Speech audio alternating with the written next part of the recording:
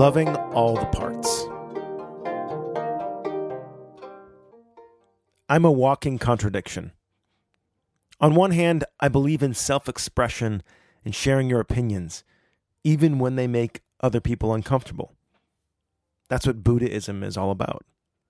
On the other hand, my heart breaks when something I say makes someone feel bad or limits our ability to feel close to each other.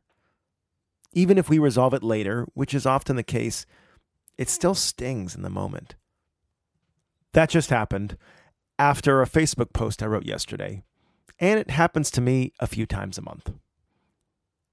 For all the rah, rah, this is my opinion, so go fuck yourself, that my writing can sometimes project, there's this other side of me that wants to remind people that however they are and whatever they think is totally beautiful. In some strange way, I'm torturing myself when I write a piece that has some fire to it because it's almost as if I'm asking for pain. And yet, it would be torturing myself to not write it. That's the conflict. If I don't speak up, I torture myself. If I do speak up, I torture other people and myself by proxy. Torture either way. Even this dialogue might upset someone who doesn't think I shouldn't have to censor myself to cater to people's feelings. I come across those people as well. At the end of the day, all I can do is embrace this contradiction and love it, just as I would love all my children, even if they were completely different. I can love the different parts of myself for different reasons. The part of me that speaks my truth and creates friction is beautiful because it allows me to stand for my unique individual expression.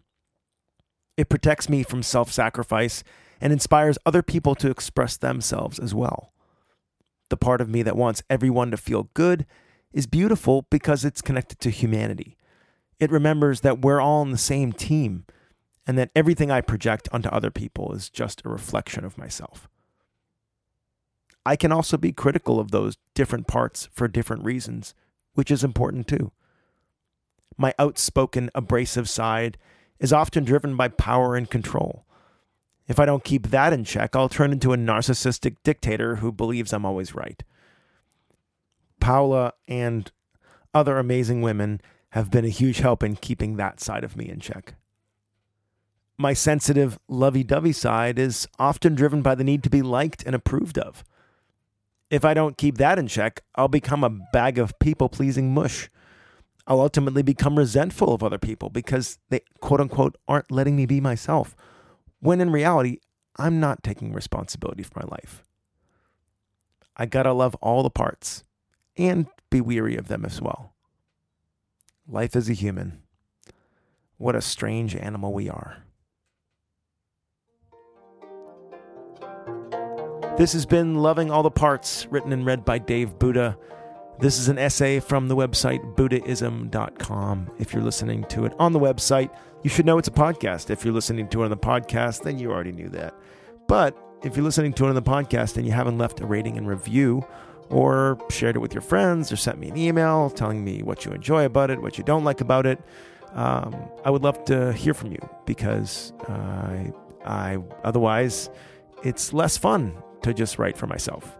I really appreciate the people that have written in and talked about this with me so far. It's really made a big difference. And thanks for listening, and we'll see you next week.